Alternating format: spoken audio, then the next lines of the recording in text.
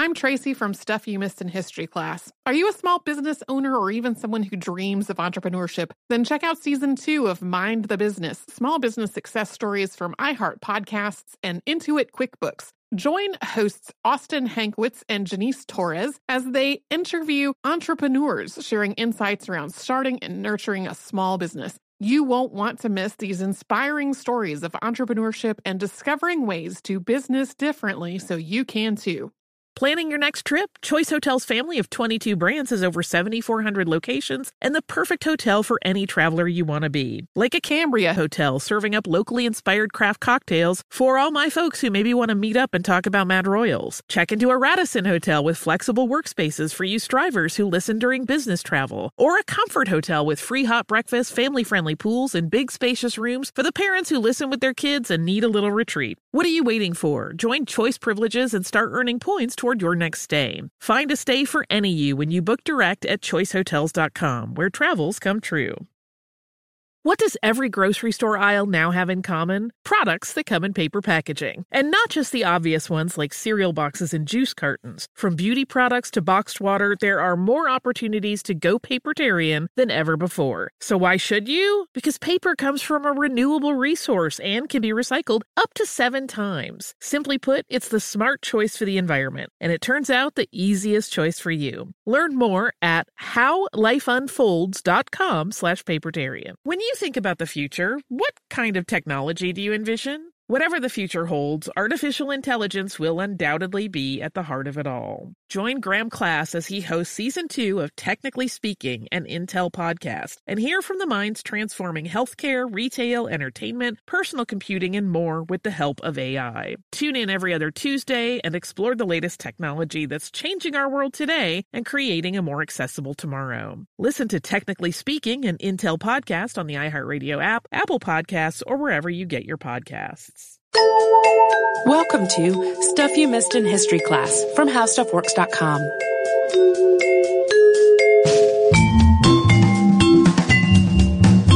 Hello and welcome to the podcast. I'm Tracy V. Wilson. And I'm Holly Fry. For the most part, until the 1990s or so, a lot of times timelines of the civil rights movement in the United States marked its beginning as either Brown versus Board on May 17th of 1954 or with Rosa Parks' refusal to give up her bus seat on December 1st of 1955. And it's definitely true that movements usually have multiple beginning parts. Yeah. A lot of times people will note like one keystone moment, but usually there are a lot of things that happen. But these timelines from a couple of decades ago often didn't really pay a lot of attention to another event that happened in between those two, which was the August 1955 murder of 14-year-old Emmett Till. But then a couple of books came out that started to change all of that. One was A Death in the Delta, the story of Emmett Till by Stephen J. Whitfield, which came out in 1988. And the other was Emmett Till, the Sacrificial Lamb of the Civil Rights Movement, which was based on Clenora Hudson Weems' 1988 doctoral dissertation. And that second book came out in 1994. So along with other writings, these two books really started to bring renewed public attention to the murder and to the role that it played as a really powerful catalyst in the civil rights movement. Multiple other books have followed, and that includes some that were published as recently as 2015 and 2017, which is the year that we're recording this episode. But the reason that Emmett Till's murder played such a consequential role in the civil rights movement is really the choices that his mother, Mamie Till Mobley, made. She faced the death of her child with extraordinary bravery and clarity and grace. And for more than 45 years after his murder, she continually worked to make sure that he didn't die in vain. So she is who we are going to talk about today. And Mamie Elizabeth Carthen was born on November 23rd, 1921 in Webb, Mississippi. And when she was about 2 years old, her family moved to Argo, Illinois, which is outside of Chicago, during the Great Migration. And her father, Wiley Nash Carthen, had gotten a job at Argo Corn Products Refining Company. And today, Argo is actually known as Summit. Mamie's father left when she was about 11, but even before that point, she was really closest to her mother, Alma. Her upbringing was strict and disciplined and religious, and her mother helped found the Argo Temple Church of God in Christ. Alma pushed Mamie to do well in school while also sheltering her from worldlier things.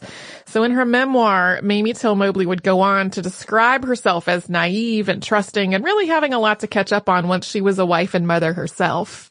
And their neighborhood in Argo was predominantly black, but the high school, Argo Community High School, was predominantly white. Mamie became the first black student to make the school's A honor roll and the fourth black student to graduate. And when she graduated, she was first in her class. She married Lewis Till on October 14th of 1940 when both of them were 18. And on July 25th, 1941, they had a son, Emmett Lewis Till, who Mamie named after his father and her favorite uncle. But even before Emmett was born, a family friend had taken to calling him the little Bobo. And so his family and his friends generally called him Bobo or Bo for the rest of his life. Mamie's relationship with Emmett's father didn't last long. While Emmett was still a baby, Lewis assaulted Mamie one night, and she defended herself with a pot of hot water. Eventually, she got a restraining order and moved back in with her mother, working as a clerk typist while Alma looked after Emmett. And after Lewis repeatedly broke the restraining order, they wound up in court, where the judge gave him the option of the military or jail, and he chose the former. Mamie didn't hear from Lewis for several months after that, but when she did, he let her know that he had made arrangements for her to receive part of his military pay. But on July 13th of 1945, Mamie got a telegram that Lewis had been killed in Italy.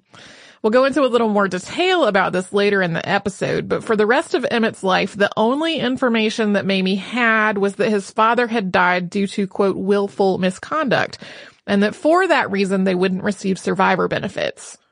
Emmett was just about to turn 4 when his father died, and the only one of Lewis's possessions that Mamie received from the Army after his death was a signet ring engraved with his initials, which she passed on to her son.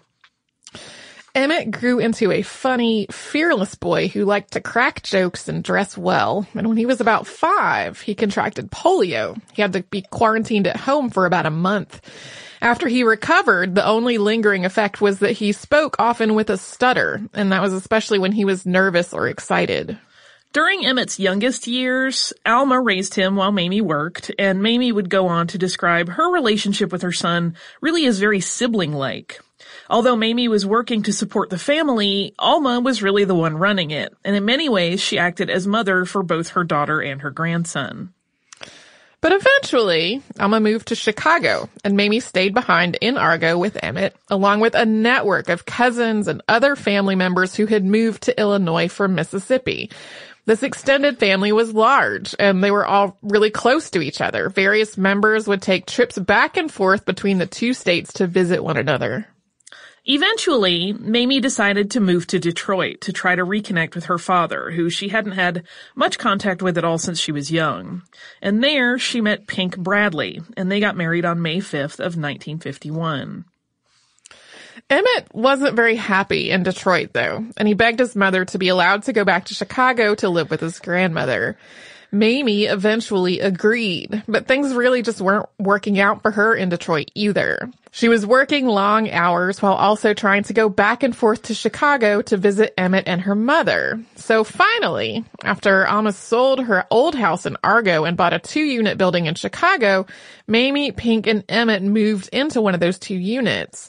But not long after they moved in, Mamie discovered that Pink was seeing another woman, so she threw him out and divorced him. By the time he was 11, Emmett Till had grown into an energetic and industrious boy with a bit of a mischievous streak. After Mamie's divorce from Pink Bradley, he became fiercely protective of his mother, and he also took on a lot of responsibilities at home. Mamie worked all day, first for the Social Security Administration and then for the Air Force, so Emmett did a lot of the cooking and took care of the house. And it wasn't just cooking and cleaning. When Mamie bought linoleum for the kitchen floor and then bad weather kept the people who were supposed to help install it from being able to come, Emmett worked out how to do it himself, which led to the 2 of them tackling a whole range of home improvement projects together. He was also fond of working to make a little extra money, doing things like running errands and delivering groceries. Mamie met Gene Mobley one day when she went to get her nails done. Gene was working at Ford Motor Company during the day, and he was working as a barber at night.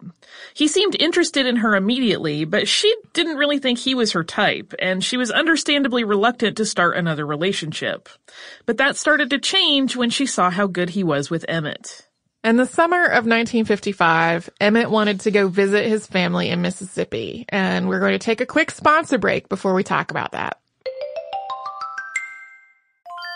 I'm Tracy V. Wilson from Stuff You Missed in History Class. Did you know small businesses make up 99.9% of all businesses in the United States? The world is powered by entrepreneurs, and if you're a small business owner or even someone dreaming of starting your own business, then you'll want to check out Season 2 of Mind the Business, Small Business Success Stories from Ruby Studio, from iHeartMedia, and Intuit QuickBooks. In every episode, hosts Austin Hankwitz and Janice Torres talk to entrepreneurs about how they've grown from the lessons of launching and nurturing a small business and how they have found success being their own boss. From the excitement of first starting out to finding the right tools and resources to process invoices and payments like QuickBooks Money, you won't want to miss these inspiring stories of entrepreneurship and discovering ways to business differently so you can too. And if you're a small business owner or even someone dreaming of starting your own business, then you'll want to check out Season 2 of Mind the Business, Small Business Success Stories from Ruby Studio, from iHeartMedia, and Intuit QuickBooks. Planning your next trip? Choice Hotels has a stay for any traveler you want to be, with 22 brands and over 7,400 locations. Whether you're a business traveler, a family road tripper, someone who wants to seek out history and maybe make your own, or just planning a quick getaway, Choice Hotels has a stay for any you. Like a Cambria Hotel, where you can be a cocktail connoisseur and sip locally inspired craft beverages at downtown locations in the center of it all. This is a fun way to visit cities with a lot of history and a lot of fun in mind. Or a Radisson Hotel for all our productivity powerhouses out there. With flexible workspaces and on-site restaurants, you'll get the most out of your work trip. You'll get the coffee, the Wi-Fi, and the work done. And we can't forget about Comfort Hotels. Imagine you're a family road tripper, waking up in your big spacious room and then heading down to a free hot breakfast for the entire family, including waffles. So you'll be well fed and ready for the day's adventure, even if that's just relaxing. After that, you're spending all afternoon relaxing by the pool. You deserve it. What are you waiting for? Join Choice Privileges and start earning points toward your next stay. Find a stay for any you. Book directly at choicehotels.com, where travels come true.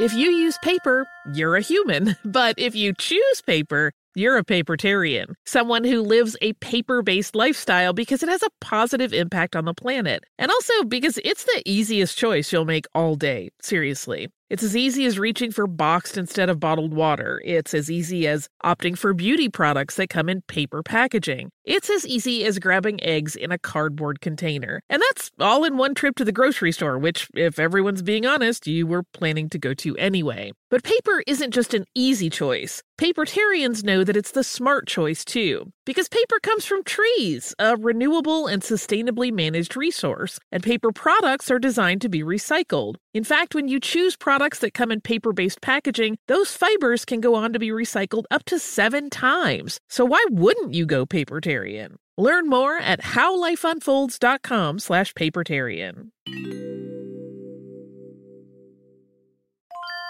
When you think about the future, what kind of technology do you envision? Whatever the future holds, artificial intelligence will undoubtedly be at the heart of it all. Join Graham Class as he hosts Season 2 of Technically Speaking, an Intel podcast from Ruby Studio in partnership with Intel. Explore the future of technology that's rapidly evolving our world today with the help of AI. There is still so much work and research needed to fully understand the power and potential of AI, and Intel is at the forefront of implementing AI in revolutionary technology that's changing the world we live in for the better. In each episode, Graham interviews the minds transforming medicine and healthcare, retail, entertainment, personal computing, and more, while pioneering new uses for AI in these spaces. Tune in every other Tuesday and explore the latest technology that's changing our world today and creating a more accessible tomorrow. Listen to Technically Speaking, an Intel podcast on the iHeartRadio app, Apple Podcasts, or wherever you get your podcasts.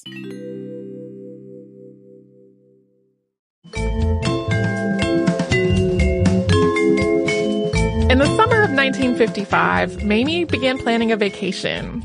She planned a road trip with Jean and Emmett. First, they would go to Detroit and then to Omaha, but Emmett really had a different idea. Mamie's uncle, Mose Wright, who was a preacher and sharecropper who lived outside of Money, Mississippi, had come up to Chicago for a funeral, and when he went back home, he was going to take Emmett's cousin and close friend Wheeler Parker with him for a visit. Another Chicago cousin, Curtis Jones, was going to join them in Mississippi as well. This sounded like a tremendous adventure. It was, in Mamie's words, as close to summer camp as Emmett was going to get, and Emmett was set on going. And this idea, though, made Mamie incredibly nervous, but she did finally agree to it. Before Emmett left, his mother had a talk with him. As she framed it in her memoir, quote, "the talk every black parent had with every child sent down south back then." It was a talk about what white society expected of black people in the Deep South. She told him to speak only when spoken to, and to say yes ma'am and no ma'am, and yes sir and no sir. And if he saw a white woman walking down the sidewalk, he was to step off the sidewalk and lower his head and wait until she had passed to get back on it again without ever looking directly at her or making eye contact. Mamie hoped that this talk that she had with him and the fact that he would be in the care of family who actually lived in Mississippi and knew all these unwritten rules intuitively would keep him safe while he was there. He left on August 20th, 1955. They were running late that morning, and when they got to the train station, he ran up to the platform without kissing Mamie goodbye. She called him back, and he gave her a kiss and his watch, saying he wasn't going to need it while he was gone. And she asked if he also wanted her to hang on to his father's ring, which he was wearing, and he said that he wanted to show it off to his cousins. Mamie had intended to go ahead and take the vacation she'd been planning, but she couldn't motivate herself to get ready for it. She just missed Emmett terribly, and even though they'd been separated before, this was different. She was worried sick about him, and since the Wrights didn't have a phone, it wasn't easy for her to check on him. The only way she could talk to him was if she called one of the Wrights' neighbors who did have a phone and see if they could find him. Mamie got a letter from Emmett on August 27th, enclosed with a note from her aunt, Lizzie Wright, saying what a nice boy she had raised. Emmett's letter asked if she could please get his bike fixed before he got home. That night, Mamie hosted a meeting for her ladies' club, which was her first real social interaction since Emmett had gone to Mississippi. Having people around felt like a welcome relief, and everybody stayed up so late talking and visiting that she made an early breakfast before people left, and then went to bed to try to get some sleep before church. Then, about 9:30 in the morning on August 28th, Mamie got a call from her cousin, Willie Mae Jones. That was Curtis's mother. And Willie Mae told Mamie that some white men had come and taken Emmett away from the Wrights' home in the middle of the night. Here's what had happened. On August 24th, Emmett and his cousins had driven into Money, Mississippi to buy some gum and candy at Bryant's grocery store. There are a lot of conflicting reports about exactly what happened while they were there. Carolyn Bryant, the proprietor's wife, claimed that he had physically grabbed her, threatened her, and made lewd comments to her while he was in the store. In 2017, the book The Blood of Emmett Till was published, in which she admitted that all of that was false. Witnesses, including some of Emmett's cousins, said that at some point, Emmett whistled at Carolyn. His cousins theorized that it might have been to try to impress them or make them laugh. And his mother theorized that he had whistled because he was stuttering. That was a trick that he had learned that could help him get his words out when he was having trouble. Regardless, Emmett's cousins weren't impressed or amused. They were scared. They all piled back into the car and drove away as quickly as possible, even at one point abandoning the car to cut through the fields and hide. They talked among themselves about whether they should send Emmett back to Chicago, but a couple of days later, when nothing bad had happened, they forgot about it. But then, at about 2:30 a.m. on August 28th, Carolyn Bryant's husband Roy and his brother-in-law J.W. Milam showed up at the Wright home, asking for the boy from Chicago, the one who had, quote, done all that talk. Mose and Lizzie Wright both tried to reason with them and even offered them money to just leave Emmett alone. But the two men, who were armed, refused. So that was all that they really knew at that point. After she got the call from Willie Mae Jones, Mamie called Jean. They went together to her mother's house to tell her what had happened and to wait for news of Emmett. Both women were distraught, especially since they couldn't reach the Wrights for an update. Soon, Mamie started calling newspapers, and when reporters arrived, she told them that white men had come into her uncle's home in Money, Mississippi, and kidnapped her son. On Monday morning, August 29th, Rayfield Moody, the nephew of Alma's husband, connected Mamie to the Chicago office of the NAACP. The NAACP referred her to William Henry Huff, chairman of the Legal Redress Committee. The two men began putting Mamie in touch with people and resources in both Mississippi and Illinois. Soon, Illinois Governor William Stratton, Chicago Mayor Richard J. Daley, and Congressman William Dawson were involved in the search for Emmett. They were making and receiving so many calls that the family added a second phone line. That same day, Roy Bryant and J.W. Milam were arrested for kidnapping Emmett Till, something they both admitted that they had done. In Chicago, the family kept waiting, making calls, and sending money to Mississippi to help with the search. And then on Wednesday, August 31st, they got the news. A fisherman had found Emmett's body in the Tallahatchie River. He had been badly beaten and probably shot, and his body had been weighed down with the fan of a cotton gin tied to his neck with barbed wire. His body was so badly disfigured that they were only able to identify him by his father's ring, which he was still wearing. In Mississippi, Tallahatchie County Sheriff H.C. Strider called in a black undertaker and told him to bury the body immediately. Emmett's cousin Curtis called home to make sure Mamie knew what was happening. Mamie, of course, did not want her son to be buried in Mississippi. She and others started making calls, adamant that Emmett's body be returned to Chicago.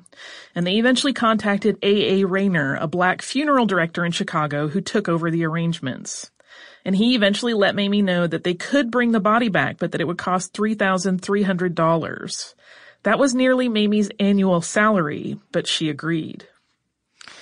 Demanding that Emmett's body be brought back to Chicago and not buried in Mississippi was the first of several actions that Mamie would take that would propel her son's death into the international spotlight and then go on to spark a groundswell of civil rights activism. So we're going to talk about that more after another quick sponsor break.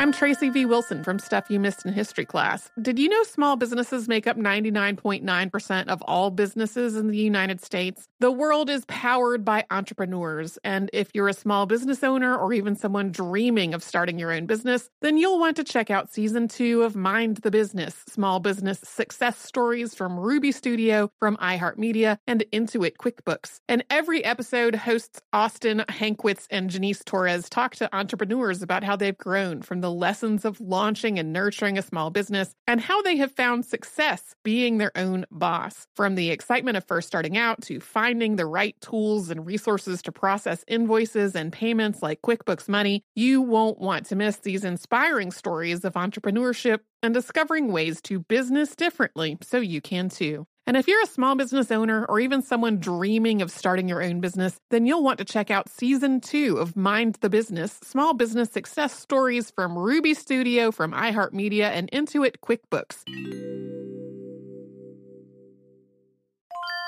Planning your next trip? Choice Hotels has a stay for any traveler you want to be, with 22 brands and over 7,400 locations. Whether you're a business traveler, a family road tripper, someone who wants to seek out history and maybe make your own, or just planning a quick getaway, Choice Hotels has a stay for any you. Like a Cambria Hotel, where you can be a cocktail connoisseur and sip locally inspired craft beverages at downtown locations in the center of it all. This is a fun way to visit cities with a lot of history and a lot of fun in mind. Or a Radisson Hotel for all our productivity powerhouses out there. With flexible workspaces and on-site restaurants, you'll get the most out of your work trip. You'll get the coffee, the Wi-Fi, and the work done. And we can't forget about Comfort Hotels. Imagine you're a family road tripper, waking up in your big spacious room and then heading down to a free hot breakfast for the entire family, including waffles. So you'll be well fed and ready for the day's adventure, even if that's just relaxing. After that, you're spending all afternoon relaxing by the pool. You deserve it. What are you waiting for? Join Choice Privileges and start earning points toward your next stay. Find a stay for any you. Book directly at choicehotels.com, where travels come true.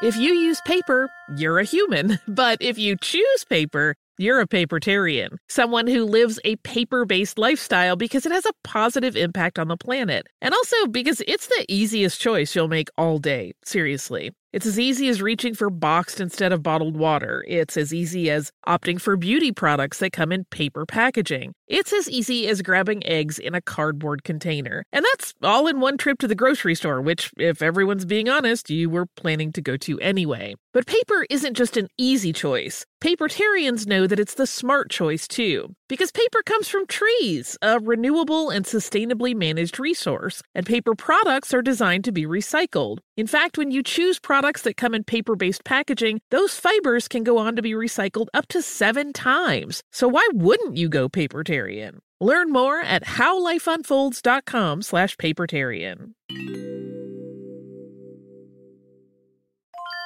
When you think about the future, what kind of technology do you envision? Whatever the future holds, artificial intelligence will undoubtedly be at the heart of it all. Join Graham Class as he hosts Season 2 of Technically Speaking, an Intel podcast from Ruby Studio in partnership with Intel. Explore the future of technology that's rapidly evolving our world today with the help of AI. There is still so much work and research needed to fully understand the power and potential of AI, and Intel is at the forefront of implementing AI in revolutionary technology that's changing the world we live in for the better. In each episode, Graham interviews the minds transforming medicine and healthcare, retail, entertainment, personal computing, and more, while pioneering new uses for AI in these spaces. Tune in every other Tuesday and explore the latest technology that's changing our world today and creating a more accessible tomorrow. Listen to Technically Speaking, an Intel podcast on the iHeartRadio app, Apple Podcasts, or wherever you get your podcasts.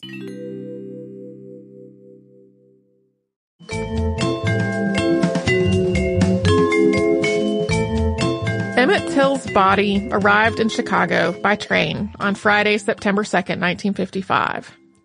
When she asked to see her son, Mamie learned that A.A. Rayner had agreed to conduct the funeral and bury the body in the box that it had been shipped in without opening the box. That was one of the conditions that he had had to agree to in order to get the body released. Mamie said if she had to get a hammer, she would open it herself. And A.A. Rayner finally relented. Yeah, he basically told her to go home and get a little rest, and he would prepare things for her to come and view the body. Mamie Till Mobley has described the experience of seeing her son's body herself in a number of places, including in her memoir, The Death of Innocence, in the PBS American experience known as The Death of Emmett Till, and in the documentary, The Untold Story of Emmett Lewis Till. In short, she was methodical and she refused to turn away, and by the time she was done, she had resolved that Emmett should have an open casket funeral to, quote, let the world see what I've seen. She also chose to have pictures of his body published in the Chicago Defender and in Jet Magazine, 2 publications with a predominantly black readership. The photographs were then picked up in other publications from there. Thousands of people attended Emmett's funeral on September 3rd, with tens of thousands more viewing the body, which was under glass in the casket. And that was in the 4 days that followed. And at this point, the murder had become international news. But in the white Southern press, much of the media focus was on humanizing pieces on J.W. Milam and Roy Bryant, covering their past military service and the wholesome lives of their wives and children. And Sheriff Strider began spreading the word that he had doubts that the body being buried was really Emmett Till's, and that he had evidence that the murder had really been staged by the NAACP. Emmett Till's body was buried on Tuesday, September 6th, and on the same day, a grand jury indicted Roy Bryant and J.W. Milam for murder. In Mississippi, it was common knowledge that J.W. Milam and Roy Bryant had killed Emmett Till. But public opinion in the white community was that they did not need to face trial or go to prison over it.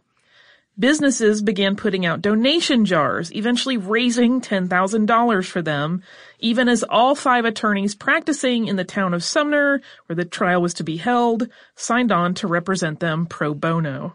With Tallahatchie County authorities seeming more interested in spreading rumors and undermining the case than in investigating it, the NAACP and civil rights activists, including Medgar Evers, took on their own investigation and tried to convince the Department of Justice to make it a federal case. Medgar Evers, Ruby Hurley, and Amzie Moore, along with others, visited the cotton fields around Money, Mississippi to try to find witnesses who were willing to risk their lives by testifying against white men.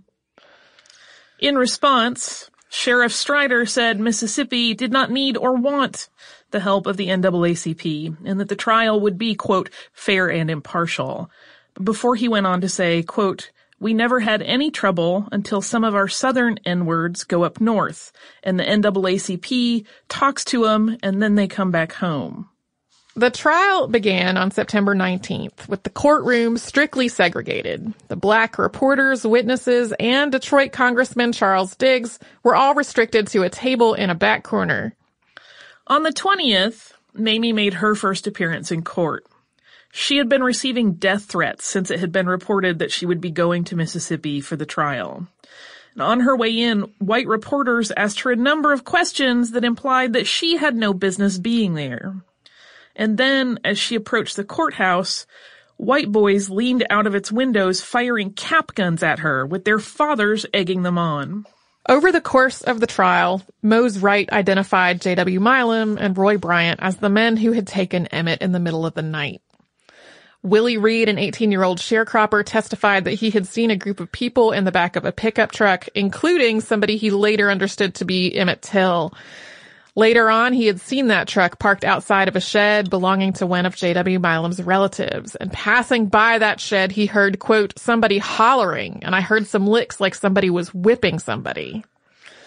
Amanda Bradley, who lived nearby as well, testified that she had seen 4 white men entering and exiting a barn on the property, and all 3 of these witnesses testified at serious risk to their own lives. All 3 of them fled Mississippi after the trial was over because of that threat to their lives. Mamie took the stand on the 4th day of the trial, and at this point her surname was Bradley, and she is identified in court documents as Mamie Bradley. She testified as to her complete certainty that the body that had come back from Mississippi was that of her son. During the cross-examination, the defense team asked her a number of questions about whether she had life insurance for Emmett, as though to sow doubt about whether she might have had her son killed for the money. You will also sometimes, in reading about this trial, see that Mamie said that they asked her questions that was something along the lines of, isn't it true that your son is really alive in Detroit? I think this was really part of the closing arguments and not of her questioning, because there's a transcript that was found in, I think, 2004 of her questioning that doesn't include that part. So I think all of that has been kind of meshed together in her memory. The trial transcript was not found until after her death. On September 23rd, 1955, after a little more than an hour of deliberating, a jury of 12 white men returned a not guilty verdict in the murder trial. Jurors would later say that they could have come back much sooner, but they were told to make it look good. Mamie and several of the other people who were with her were not actually in the courtroom. They had realized what verdict was going to come back and decided they would prefer not to be present for it. Along with the murder and funeral, the trial and the not guilty verdict sparked international outrage.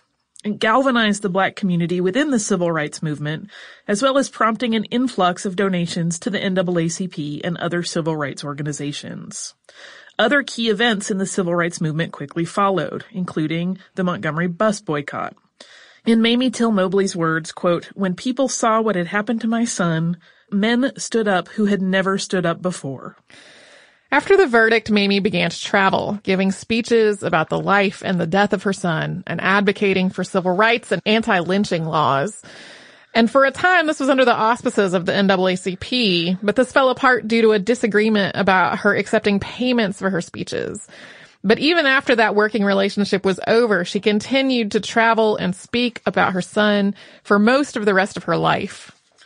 Because Emmett had been kidnapped from one county and killed in another, a separate grand jury was convened in the matter of the kidnapping after the murder trial had concluded. But just before that was to happen, anti-integration Senator James O. Eastland obtained and released the details of the death of Emmett's father. This was when Mamie learned that Lewis had been court-martialed and found guilty of murder and rape. There are a lot of questions about this case and about whether Louis Till was wrongfully accused. And they're way more than we can get into in the scope of this podcast, but they are detailed in the book Writing to Save a Life, the Louis Till File. But the implication in releasing this information to the press was that criminal behavior and sexual violence ran in the Till family. The grand jury in the kidnapping case of Roy Bryant and J.W. Milam did not return an indictment, and the case never went to trial, even though both men had already admitted that they did it. Mamie went to the Army to try to find out why a senator had been given access to records that she had not been allowed to have. She attempted to petition the president, Dwight D. Eisenhower, but he wouldn't meet with her and he didn't return her telegram. She tried to press the FBI to open an investigation to the death of her son, but Director J. Edgar Hoover wrote in a memo, quote, "There has been no allegation made that the victim has been subjected to the deprivation of any right or privilege which is secured and protected by the Constitution and the laws of the United States." And then, after all of this, on January 24th, 1956, Look magazine published an article in which Roy Bryant and J.W. Milam confessed to killing Emmett Till. Their version of the story, which they were paid about $4,000 to tell, described Emmett as lewd and indecent and made it sound as though they had acted alone, even though other people were definitely involved. Once again, people were outraged. Since the two men had already been found not guilty of murder, they could not be tried again, so people called for the kidnapping case to be reopened.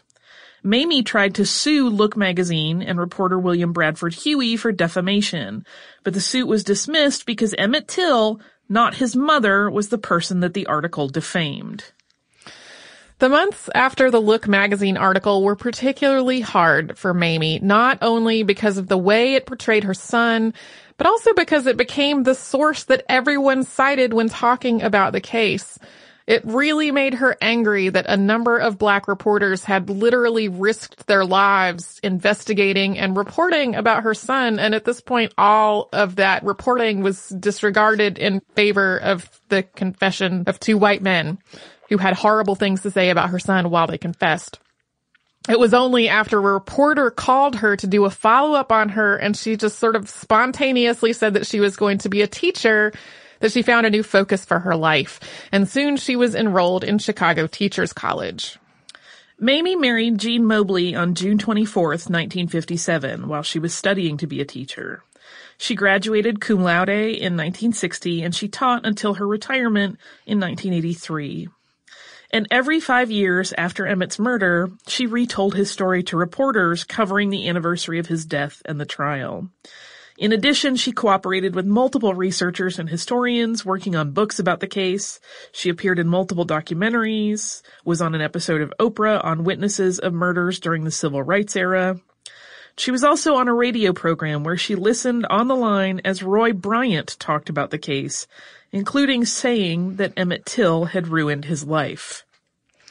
In 1973, she founded a theater group in Chicago called the Emmett Till Players. In 1975, she earned a master's degree in administration and supervision from Loyola University.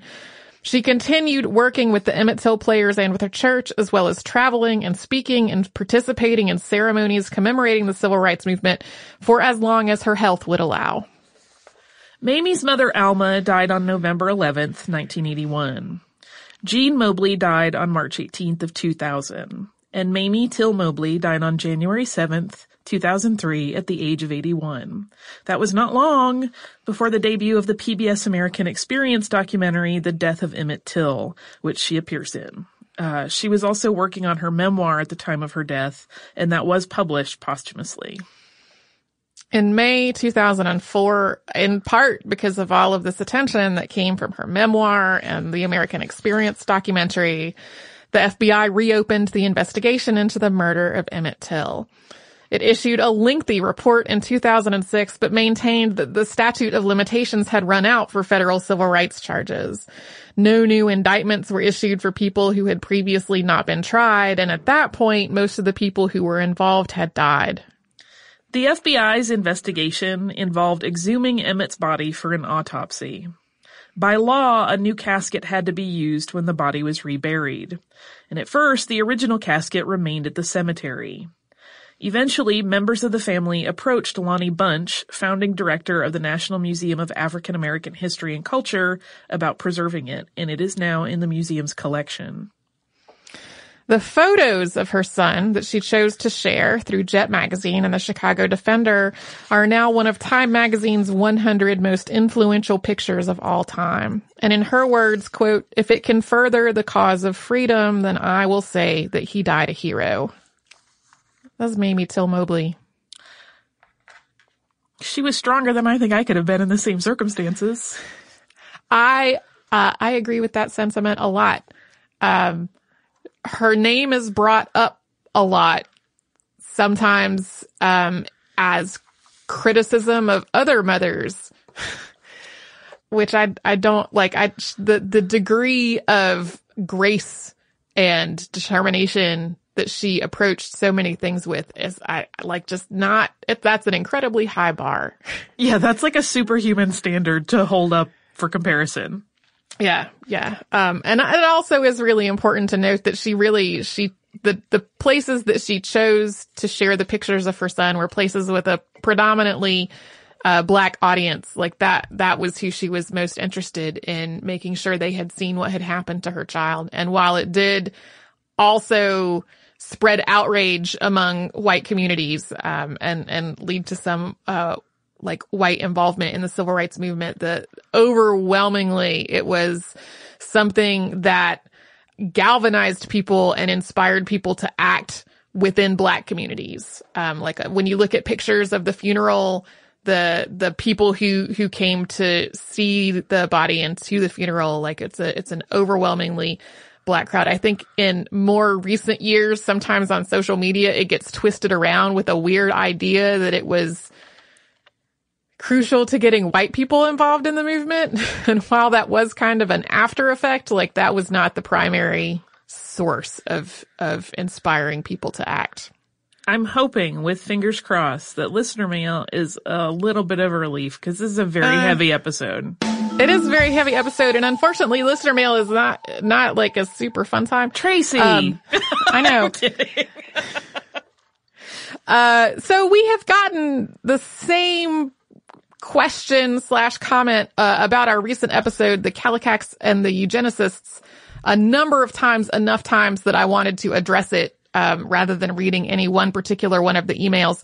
A lot of people have written in to ask why we did not talk about Margaret Sanger in that episode, and overwhelmingly these have included an either implied or explicit accusation that we didn't bring her up because of our personal politics, which is not the case. Long story short, that episode was really focused on the Kallikak family study and the role that it played in compulsory sterilization programs.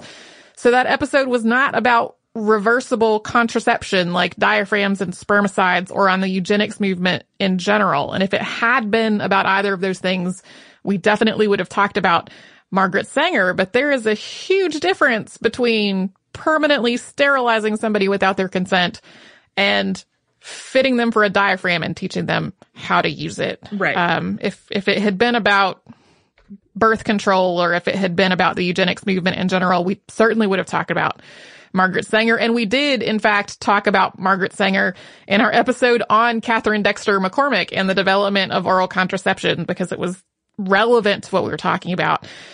Basically, Margaret Sanger's work and legacy are also really complicated and messy and full of nuance, and getting into that would have been a just huge and lengthy digression in an episode that was really focused on something else. So to be clear, it's definitely true that Margaret Sanger bought into and advocated eugenics and thought that through contraception, humanity could, quote, weed out the unfit, which is in her words.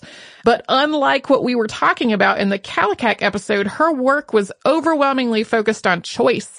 She thought that people should be able to choose not to get pregnant. And when she was doing the part of her work that was really focused on birth control advocacy, it was illegal to publish or distribute information about contraception. And in a lot of places, contraceptives were either illegal themselves or really hard to get. So her work was really focused on changing that. She thought that preventing pregnancy would help lift people out of poverty and help improve their quality of life. And she also thought that birth control was the key to reducing the number of abortions, which were also illegal and very dangerous. And so even when she talked about sterilization, she usually, but to be clear, not universally, described it as a choice, not as something that would be done in a compulsory way. So her work was just focused in a different way from the things that we were talking about in that show. People also brought up her work with the Black community. It is also true that Margaret Sanger worked on a program specifically to bring contraception into Black communities starting in about 1939. This was known as the Negro Project, and there were and still are people who think that this was a covert effort at genocide. But while she was definitely pretty paternalistic in how she talked about race, which is also true of how she talked about disability, she outlined reasons for the Negro Project in the same way that she outlined the need for birth control among poor white communities, which is that it would help people lift themselves out of poverty if they had the option of having fewer children. She also thought that having a program that was targeted specifically at Black communities would help counteract the fact that most Black people were excluded from public health clinics, which were only for white patients. So in this whole project, she had the support of a lot of Black leaders and activists, but she also wrote an observation that Black clergy could help gain the trust of Black communities in a really poorly phrased way. Like if you read this sentence, it's like just terribly worded. And that was in a letter in 1939. And this one sentence from that letter combined with some other quotes that are actually fabricated have led to a persistent belief that she went around being like, you know what we could do is just stop having Black people if we got them all birth control. And like, that's not the case. There are definitely people who believe that like white efforts to introduce birth control into Black communities are an effort at genocide. And like, I feel like that's beyond the scope of what we're talking about. But a lot of the points that people made about this particular aspect of her work are based on things that were not actually true. So, rather than raising up all the various other points that people made in their emails, about this, in order to refute them, because people said a lot of false things to us in these emails. We are going to link to a few fact checks about Margaret Sanger in the show notes, for this episode. So yeah, long story short, we have never turned away from the fact that Margaret Sanger was into eugenics, but like Margaret Sanger was not really quite so relevant to the story that we were telling in that particular episode. And there you have it. Yeah. If you would like to write to us about this or any other podcast, we're at historypodcast@howstuffworks.com. We're also on Facebook at facebook.com/missedinhistory and on Twitter at missedinhistory. Our Tumblr is at missedinhistory.tumblr.com. We're on Pinterest at pinterest.com/missedinhistory. Our Instagram is at missedinhistory also. You can come to our parent company's website, which is howstuffworks.com, and find all kinds of information about anything your heart desires. And then you can come to our website, which is missedinhistory.com. You will find show notes. You will find the links to some fact checks that we just talked about in the show notes for this episode. Also, a searchable archive of every episode we have ever done. So you can do all that and a whole lot more at howstuffworks.com or missedinhistory.com.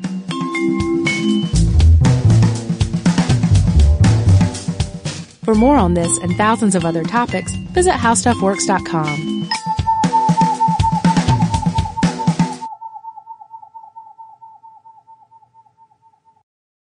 The wait is almost over. Get ready for the 2024 NFL season as the full schedule is announced. Every rivalry, every rematch, every rookie debut, every game revealed. The 2024 NFL schedule release, presented by Verizon, coming in May. Live on NFL Network, ESPN2, and streaming on NFL Plus. Terms and conditions apply to NFL Plus. Visit NFL.com/schedule release to learn more. This is Raquel Willis from Queer Chronicles. Right now, there are close to 500 anti-LGBTQ+ bills in state legislatures across the country. Lambda Legal is leading the charge against these hateful bills that target mostly trans and non-binary people. you can fight discrimination and help write the next chapter of Lambda legal history. To learn more about their open cases and to donate, visit lambdalegal.org. That's lambdalegal.org. Looking to part ways with complicated, expensive, and uncertain shipping? Then give your business the edge it needs with USPS Ground Advantage shipping from the United States Postal Service. Keep everything simple with clear upfront pricing and no unexpected surcharges. Keep things affordable with some of the lowest prices out there. And keep it all reliable with on-time ground shipments. It's time to turn shipping to your advantage. Learn how at USPS.com/advantage. USPS Ground Advantage. Simple, affordable, reliable. Xumo Play is your destination for endless entertainment. With a diverse lineup of 350 plus live channels, movies, and full TV series, you'll easily find something to watch right away. And the best part? It's all free. Love music? Get lost in the 90s with iHeart 90s, dance away with hip-hop beats, and more on the iHeartRadio music channels. No logins, no signups, no accounts, no hassle. So what are you waiting for? Start streaming at play.xumo.com or download from the app and Google Play stores today. All you can stream with Xumo Play.